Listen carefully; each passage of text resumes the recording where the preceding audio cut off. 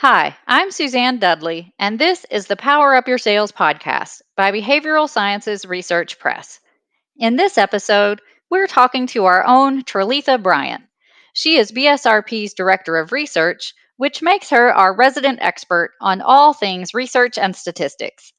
At the beginning of the pandemic, she began focusing her efforts on studying virtual selling, which we'll be discussing with her today.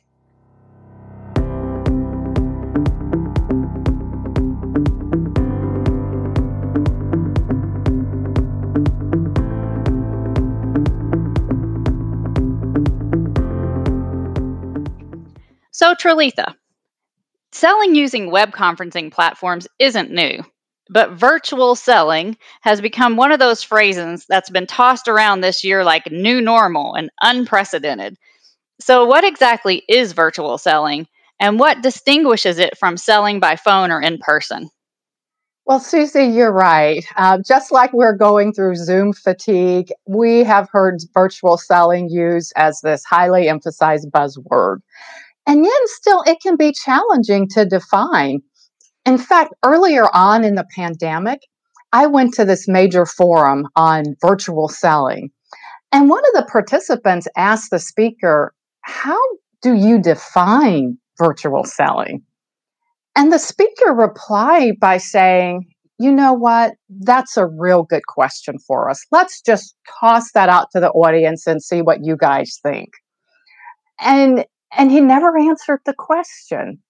And so it's just an illustration of how it's a struggle. That being said, I do not want to promote myself as this expert on virtual selling. However, you can define it as direct in person sales communication via video based technology. And Susie, what distinguishes virtual selling is that it merges both phone and in person communication methods. Now, the selling process is the same regardless, but this is what makes virtual selling powerful. Okay, so if the sales process is the same, wouldn't the barrier to virtual selling be just a skills gap? Can't it be corrected by doing a Zoom tutorial, for example, or just practicing with a colleague? Well, yes, keep in mind though that virtual selling is still selling. So, for those who are comfortable selling, yes, by all means, a Zoom tutorial can certainly be helpful. It can help them improve their technical skills with using various video conferencing tools. However, if a salesperson is uncomfortable with traditional selling, then virtual selling is not something they will probably want to do. And just knowing how to use video based technology doesn't mean they're going to use it. For these individuals, a Zoom tutorial will not be enough because their challenge is at the emotional level. For example, there are salespeople who would rather make a phone call or send an email than to be visible in a video call. Wow, okay, so that's really interesting.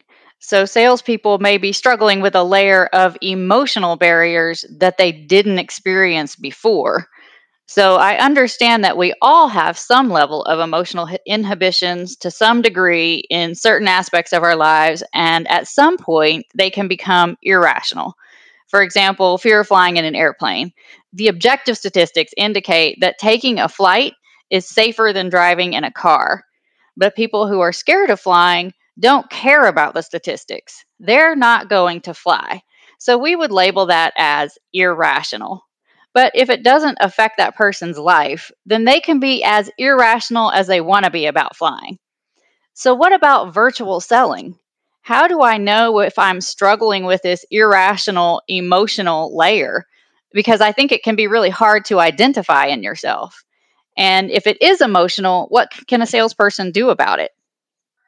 Well, right now, it's somewhat difficult to objectively conclude when someone is overly struggling with virtual selling. And I emphasize the word objectively.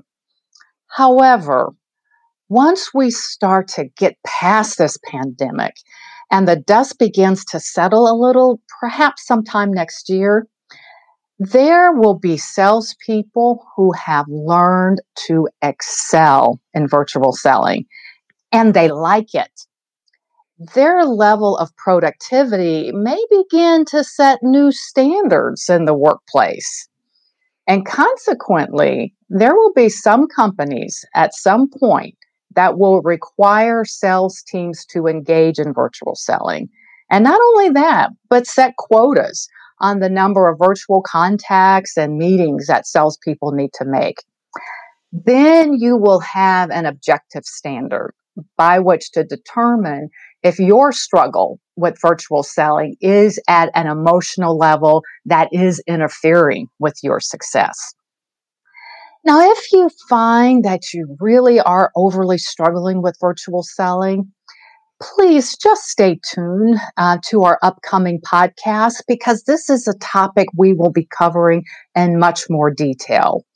But in the meantime, please visit our website at www.salescallreluctance.com. And there you will find a tab that says Call Reluctance. Just click on that, and there's a free survey you can take that will provide you with more information. And there's other helpful resources there that can assist you. Okay, so I think we agree that regardless of how long this pandemic affects our ability to interact with each other, virtual selling will continue to be more prominent post COVID-19 than it was before. So if the source isn't emotional, but rather we just don't know how to use the technology, and let's be real here, it's not just learning how to use Zoom. We have to know how to use Microsoft Teams, WebEx, GoToMeeting, Google Meets, Skype, et cetera, et cetera, et cetera. And it seems like there's a new one every time I log on, or if the app isn't new to me, then they've installed an update and everything has moved. So, what's one thing a salesperson can do right now if they're struggling with virtual selling at the skills level? Well, yes, you're right. It's a constantly changing landscape. And the best thing you can do right now is find a brief tutorial on whatever video conferencing platform you're required to use.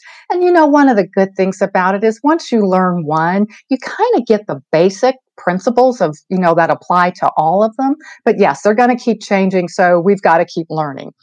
But once you've got the basic skills on how to use it, when you start your video call or presentation, please just acknowledge that you're relatively new to this technology and ask folks to just bear with you. We're all in the same boat together and people understand and they're willing to be graceful and understanding and supportive. And when you can do that, it just allows you to be free of unnecessary pressure and you can just relax. And it also helps you to manage the expectations of others so they can just focus on what you're saying and not be overly distracted if you make a mistake or if there's some technology disruption that occurs. But most importantly, please allow yourself some grace. You're not the only person struggling with this technology, and you don't have to be perfect to do a good job. Wow, thank you for that.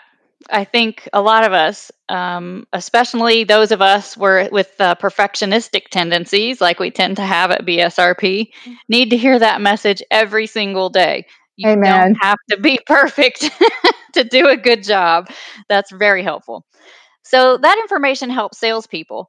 What about sales leaders? What's the best they can do, or what's the best support they can give to a salesperson who's struggling with virtual selling? Well, a couple of things. First, I think it would be helpful if they learned how to use the video technology platforms themselves and serve as a role model in that regard. And then provide training to their sales teams on how to use the virtual tools, provide them the time and the resources and the support. But not only help them to learn how to use these tools, but also help them to learn how to assist their customers with just the basic audio and video settings. And this type of training can be seen as a value added service to your customers and something that I'm sure they would be inclined to appreciate. In addition to the technical skills, let's put it to work by doing some role play training. And companies are already doing role play training. And this is just another application for it, where, say, the manager is the customer. And this can help the salesperson to increase their efficiency with using the technology and just boost their confidence in knowing that they can engage in selling in an online platform. But while you're doing the role play, don't forget, add a couple of scenarios where you have some technology failures, because that's just bound to happen sooner or later if you're doing it long enough. And this is a way that salespeople can gain some confidence that they can recover and continue. It's not the end of the world. That's a fantastic tip, especially for circumstances where you have more than one person on the call. It's really easy to get hung up on trying to address tech issues with one person while the rest of your audience is waiting for you to move on. That's definitely a scenario I wish I had practiced ahead of time before our training sessions went online. So, when I searched for how to sell virtually, I got 500 million hits. There's advice from how to position your camera and what should be in your background to how to sit and what to do to keep people engaged. Is there any evidence that virtual selling can compete with face to face engagement? And what about good old fashioned phone calls? Is that even still an option? Well, those are all very good questions. And honestly, the data is still being collected. The jury is still out, so to speak. However, there is some preliminary research where salespeople are reporting that they're engaging in 2 to 3 times more virtual face to face meetings now than before. In other words, you can say they're spending more time in front of the customer as opposed to in traffic or at airports. In regards to making phone calls, that's not going to go away. However, the option really belongs to the customers because, Susie, there are customers now who will insist on having a video call instead of just a voice call because they've gotten used to this video dynamic, and in a way they think it's kind of fun, to see people and talk to them all at the same time. And there are some customers who just aren't going to settle for anything else, I should say. So the question becomes not really what works best, but rather what works best for the customer. And I would encourage salespeople to consider this. If your competitors are increasing their visibility with prospective clients using video calls, do you want to limit yourself to voice calls only? Ouch. That's a great point. So, Zoom tutorials it is. So, what about from the recruitment and selection side? Based on the job postings I've seen recently, organizations are still looking for energetic self starters to join their sales teams. How does a sales leader identify whether or not a prospective new sales team member will thrive in a virtual selling environment before they're hired? Well, at the present time, I recommend that leaders first answer the critical question, can a job candidate actually sell? Now, of course, we've got a sales preference assessment that can help with that. But whatever assessment or selection protocol you use, make sure it's helping you improve your hiring decisions. And if not, find something that does. Okay, so that's some really great advice. Are there a couple of questions you can recommend that a sales leader could just throw out and ask in an interview that would kind of get to the surface level of some of those characteristics? Yes, you could say, for example, you could ask the salesperson, can you give me some recent examples of how you have used web conferencing tools to facilitate sales? Now, look for their ability to answer this question relatively easily without having to dig their memory banks to come up with something. And also notice if they have something of a dismissive attitude about the importance of using virtual platforms. And then you could ask them to describe their experiences overall. So you want to be asking open-ended questions where you can gain more insight on what they like or dislike about video-based technology. And try to discern if they view video-based technology as a helpful tool or as a hindrance. Because ultimately, if your organization wants to be competitive right now, you will need salespeople who are completely on board with virtual selling. Thanks, Tralitha, for your valuable insights. To access the free survey Tralitha mentioned, go to www.salescallreluctance.com, as she said, and click on the free call reluctance survey link, or click on the link in the episode notes. If you enjoyed today's podcast, please share it with a friend or a colleague. I'm Suzanne Dudley, and this is the Power Up Your Sales podcast.